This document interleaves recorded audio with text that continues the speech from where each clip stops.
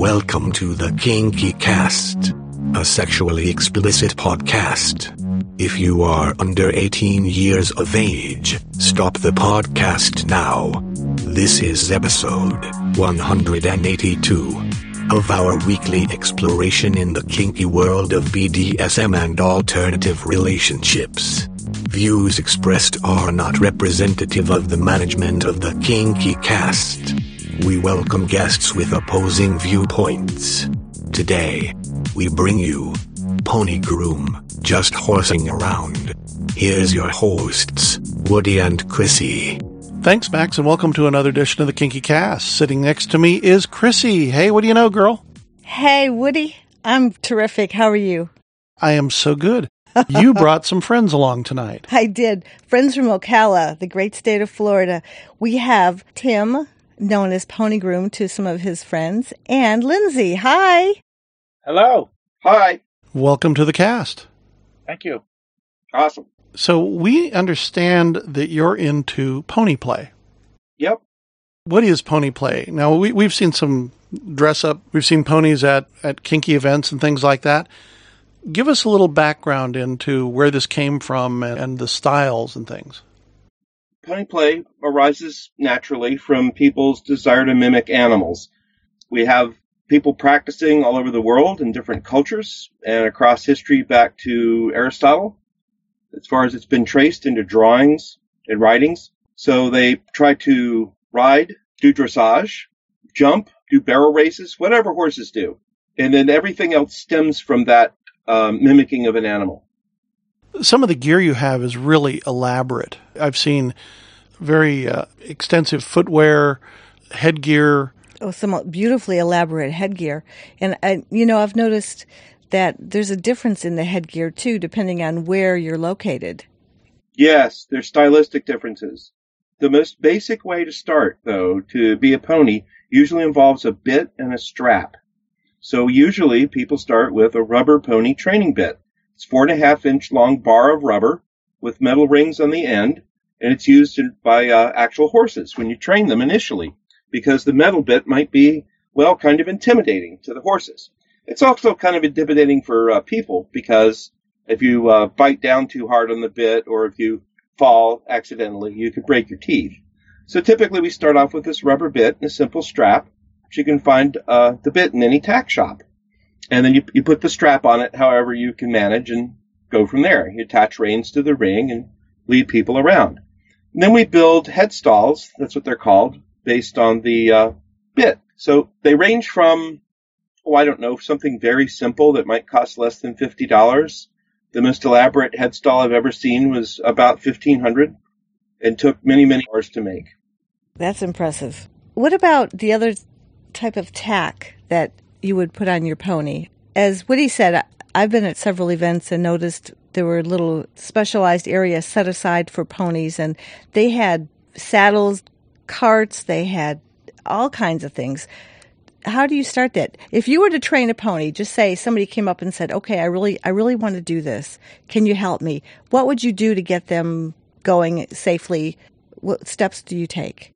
That's actually happened to me at least a dozen times. My favorite time was when I was at a play party, a BDSM play party, and the host was pony play friendly. He liked to watch it, but he didn't really train or lead or anything. He just thought it was neat to watch. So he encouraged pony players to come and use his backyard. So I was fooling around with a couple of pony types in the backyard, and there was a 4'11" person watching us. And I really had not paid a lot of attention to who was watching. And we got tired of playing around and playing games out in the backyard. So we came in, and I was in the living room getting a drink, and this 4'11" person got in my face and stared straight up at me into my 5'9" face and said, "I want to be a pony." And so it was. I looked down at her, I thought, oh my God, that's a lot of enthusiasm. So she wanted to be a pony right then. So what did we do? Well, I had a head stall that I thought might fit her. I had a tail harness I thought might fit her. When I looked down and she had boots that looked really sturdy, so we could play outside and I wasn't, worried about her falling. We put the head stall on her, got it adjusted, got the bit cleaned off first, alcohol and stuff. got the tail harness fitted. And of course, the first thing she does with the tail harness is swoosh the tail against her bare legs so she can feel the tail. Right. Seen that happen a number of times. It's like, I got a tail. I got a tail. Yeah, you do. So we took our newly tailed pony out in the backyard, and I taught her to high step. So I got a crop. You put it under the leg, and I got to get that leg level. This is way harder than it looks. It uses muscles you don't use every day. And it's a challenge. So typically the people that keep playing like challenges. She really loved a challenge. She was like, well, she can be a pony. That means I can be a pony because I can do what she can do. Watch this. And I proceeded to get a demo of what she could do and wear herself out, learning to step and to trot and canter and so forth. And we lunge. Lunging is where I stand at a point and I have leads that reach out to that bit. And they're attached or clipped to the rings on the end of the bit, right? I hope I'm making a decent picture here. And then I try to get you to advance around me in a circle. And I turn by just, turning in my spot. And the pony goes around in a circle at about the same distance from me. Right, just like a horse in a ring. Yes, that's exactly what I'm trying to get to happen. And that's exactly what you do with horses when you're trying to get them to learn gaits. They practice by going around in a circle with you just pivoting and not doing any of the work. I have a fondness for whips. So do you use whips on your ponies to encourage them? That is a huge fantasy question. Pony play is not painful. And getting struck doesn't usually encourage somebody interested in pony play to actually do anything except to try to bite you. It's Boy, this is like a real horse, isn't it? Yeah. I never use, I do crack a whip. It sometimes the loud noise will cause a human pony to run away from it. They're averse to the loud noise. It's scary. And you've been basically trying to focus on your trainer, and all of a sudden this loud noise comes. So of course you speed up. You go faster around the circle. If you're not comfortable with the gait you're getting from your pony and how fast they're moving, crack something. That'll move them.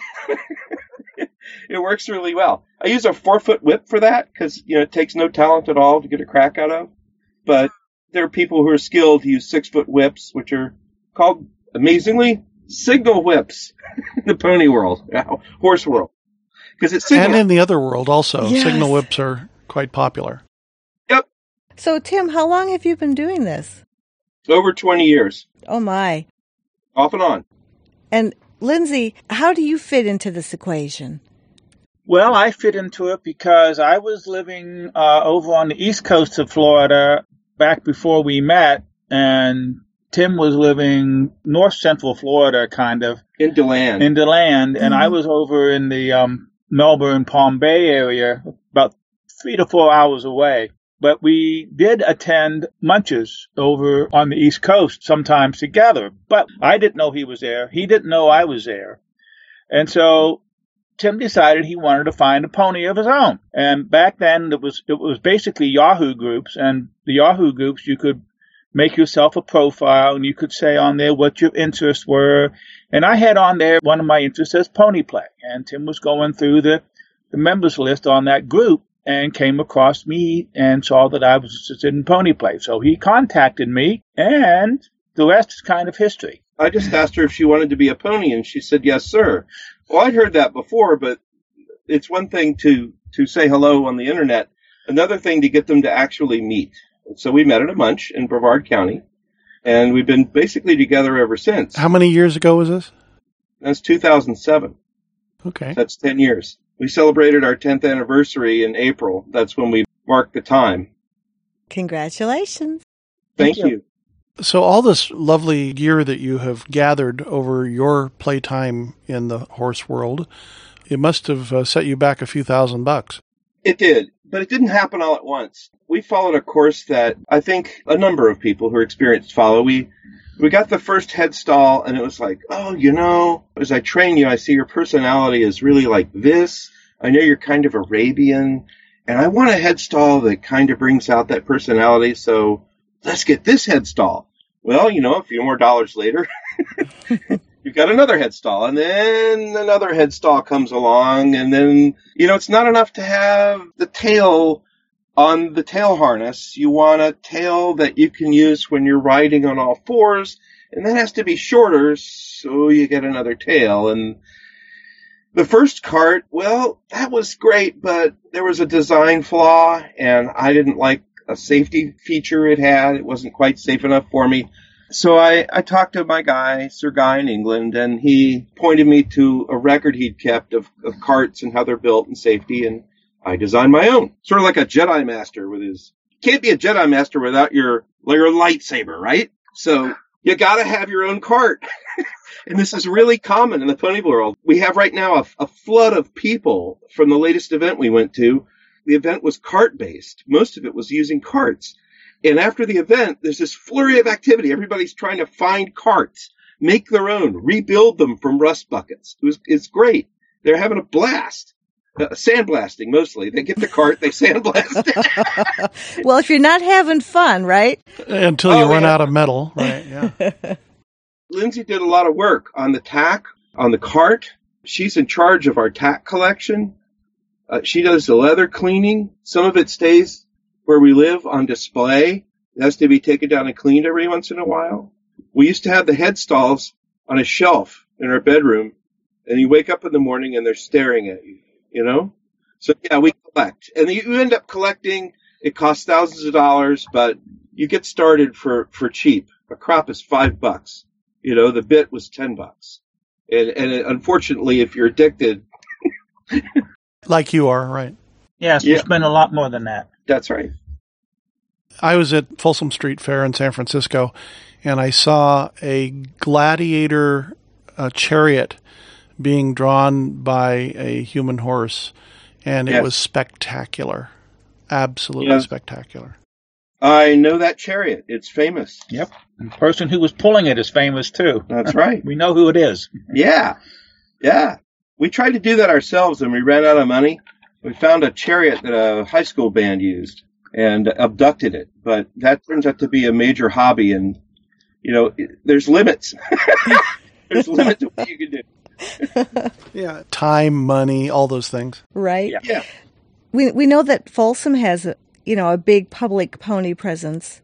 I know there's an event in New York City in Central Park.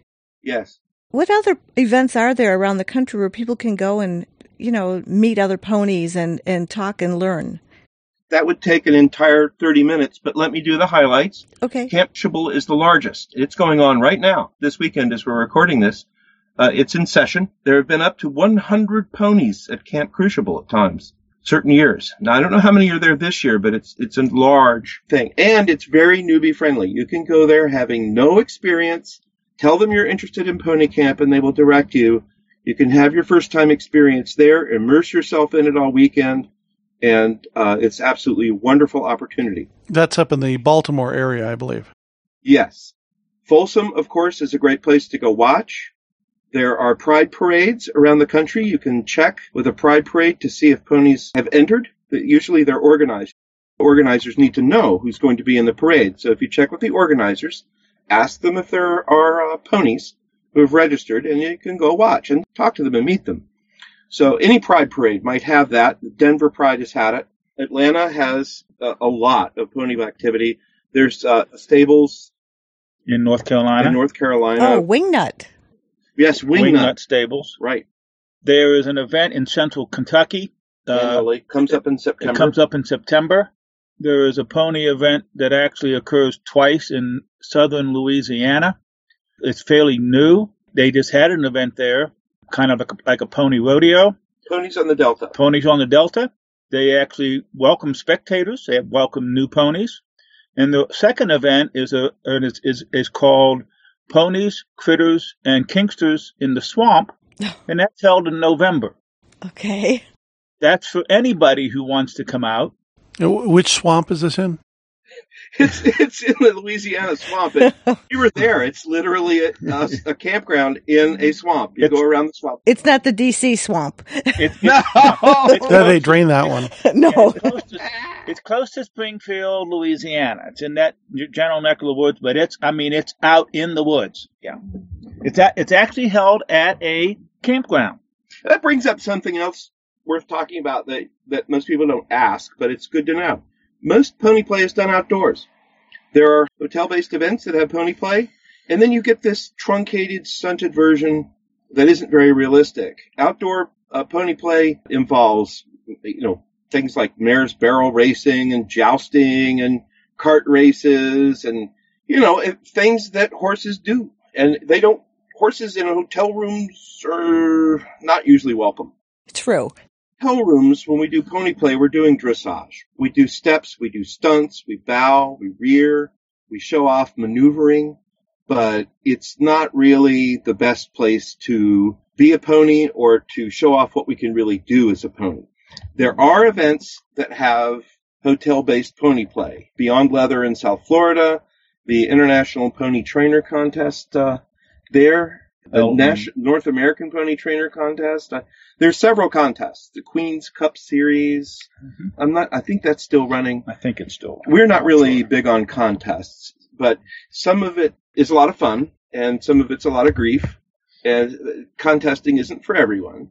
They're similar to leather contests. And people try to tour and teach after them with varying degrees of success. That's one of the things you can do if you want to see pony play, if you want to learn more, is find one of the title holders, see who's traveling and teaching, find out where they're going to be.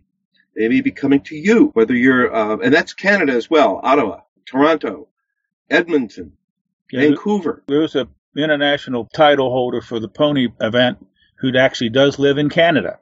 Mm-hmm. That's awesome. She won that competition here in the States. Cool. I want to ask you a question about caring for your pony. What do you need to do as a trainer or an owner to care for your pony? I started off as a groom, and that's the basic thing you do, is in grooming. I straighten out your hair. I have brushes. My little bag has 5 kinds of brushes in it. I do massages. Muscles get sore. Having your jaw pushed open by a bit, think about that for a minute, what that would feel like, having it held open for 15 or 20 minutes. A lot of people get sore. So you learn how to massage those little places at the corners of your jaw to reduce that soreness. You take the bit out, massage the jaw, put the bit back in, then you can play more, right? There's petting and cleaning. Any kind of physical contact is usually welcomed by ponies, and nose petting. So I'm gonna pet Lindsay's nose right now, which you can't see, and then we're gonna get the result of nose petting. Hopefully y'all could hear that. Excellent. It sounds just like at the barnyard, yeah. Wonderful. It made me smile bigly. For any of our listeners that want to get into pony play, show up at one of those events that you have listed, and I guess people are there to help you along, right? Yes, exactly. What I usually do is we have a green suitcase full of tack. I will take out the hooves and let people try them on. So you put your arms into these leather jackets. Your hands go down into this cast resin and wood hoof, and suddenly you have no hands. How does it feel? Some people do that for the first time. Their face lights up. It's so worth it. And then I get them to clop the ends of the hoof together, and it makes a nice clop, clop, clop noise. And they're delighted. Then they don't want to take the hooves off. That's how I know we have a future pony. Some of them look down and they go, "This is alien. Why did I put these on my hands?" Thank you for trying. We'll take them off immediately. And that's the sorting process right there. Yes. Exactly. I've noticed that in Europe, particularly in Germany, the ponies are just incredible. And the headgear, the headstock, the amount of money and the craftsmanship that's invested in the pony scene is phenomenal. It's a huge difference than here. Do you find that to be different? Climate sets the pace for a lot of this. We're in a subtropical climate here in Ocala. It's the horse capital of the world. They train more horses here, and their Kentucky Derby winners here and Triple Crown winners started here. So you would think that, we would set the pace for the world in a way, but we don't. What we do is set the pace for subtropical climate. You can only train here certain times of the year and outdoors, and other times it's exhausting.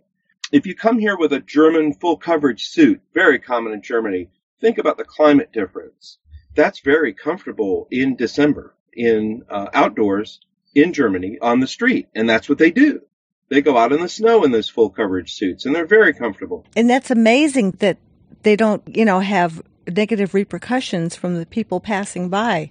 It's very accepted there. It's a different culture. You get to be who you are. It's a libertarian philosophy and a libertarian way of life. Libertad, they say. And the French have a similar culture. It's like, oh, they're just being themselves. Let them be themselves. We all wonderful. Get to be ourselves. Would that we could import some of that. But I've helped on a German with his full coverage suit. There's talc powder in it. It's very difficult to get on. It's a lot of work. I applaud that. You feel encased in it. They call it the second skin. So this leads to a different kind of style and motivation. For those who are listening, if you like bondage, if you like being encased, if you like being hugged by rope or leather or rubber, now think of the rubber encasement or whatever it is that hugs you as putting on this equine appearance. That's what that style is all about. It's feeling encased and covered and like you have the second skin that you've put on the horse, okay? But if you try to do that in Ocala, you're going to suffer. Yes, you're going to probably have a heat stroke. Yes, it's not even very safe. So here you see a lot of skin.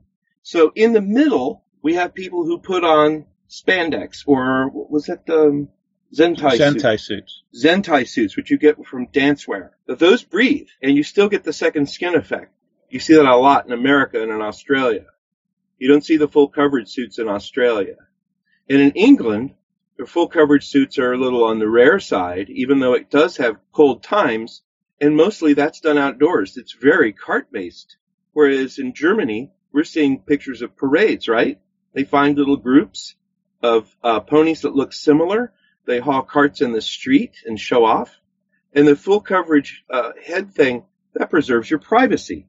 So you get to be, you get to be a pony with no identity revealed, which is pretty awesome.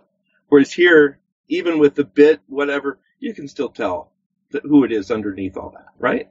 I think it also helps for headspace. It does. The headspace, though, is a trained thing. That's what I specialize in. I'm not the best trainer for gaits or jumping or barrel racing or anything like that. What I'm good for is introducing people to the pony they have inside. And that's what I've done over the years. I figured out how that worked early on, and it's interesting to see people stop thinking and start feeling and just be an animal for a little while. And it's an escape. Lindsay finds it refreshing. Mm-hmm. And that's what most people tell me. Yeah, it's a relief from pressure, from everyday life and pressures. And it was just very relaxing for me. I've heard that before too. I think it's really neat. Gee, I'm really curious. I'm even more curious. I'm curiouser all the time. Woody, help me. Yeah, you may have a volunteer here. Okay. What do you see happening next in the pony world? Do you see anything new and coming up? The IPPC, the International Pony Contest in South Florida, had no contestants this year. Maybe that ran its course. That would be an interesting milestone. We haven't had a new training video produced in years, so we're hoping that happens. I think Europe will do more than they've done in the past. The German scene is growing.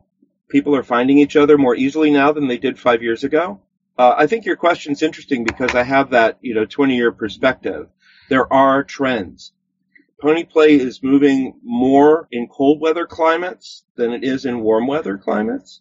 More people are finding each other. More clubs form. More practicing is happening in colder weather. The economy picking up since 2010 has helped us a lot.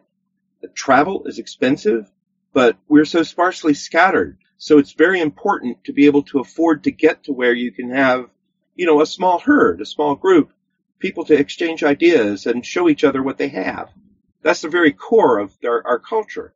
When you can't travel, when you can't meet other ponies, when you can't feel the herd, that inhibits our growth as a culture. Hopefully the economy will stay reasonably good and people will continue to travel, go to these events, enjoy each other, and get new ideas about what they can do together. I hope so too. I'd hate to see it. Well, everything ebbs and flows. So, it's a cycle. And maybe what you're seeing in Florida, particularly right now, is just one of the ebbs. Mm-hmm.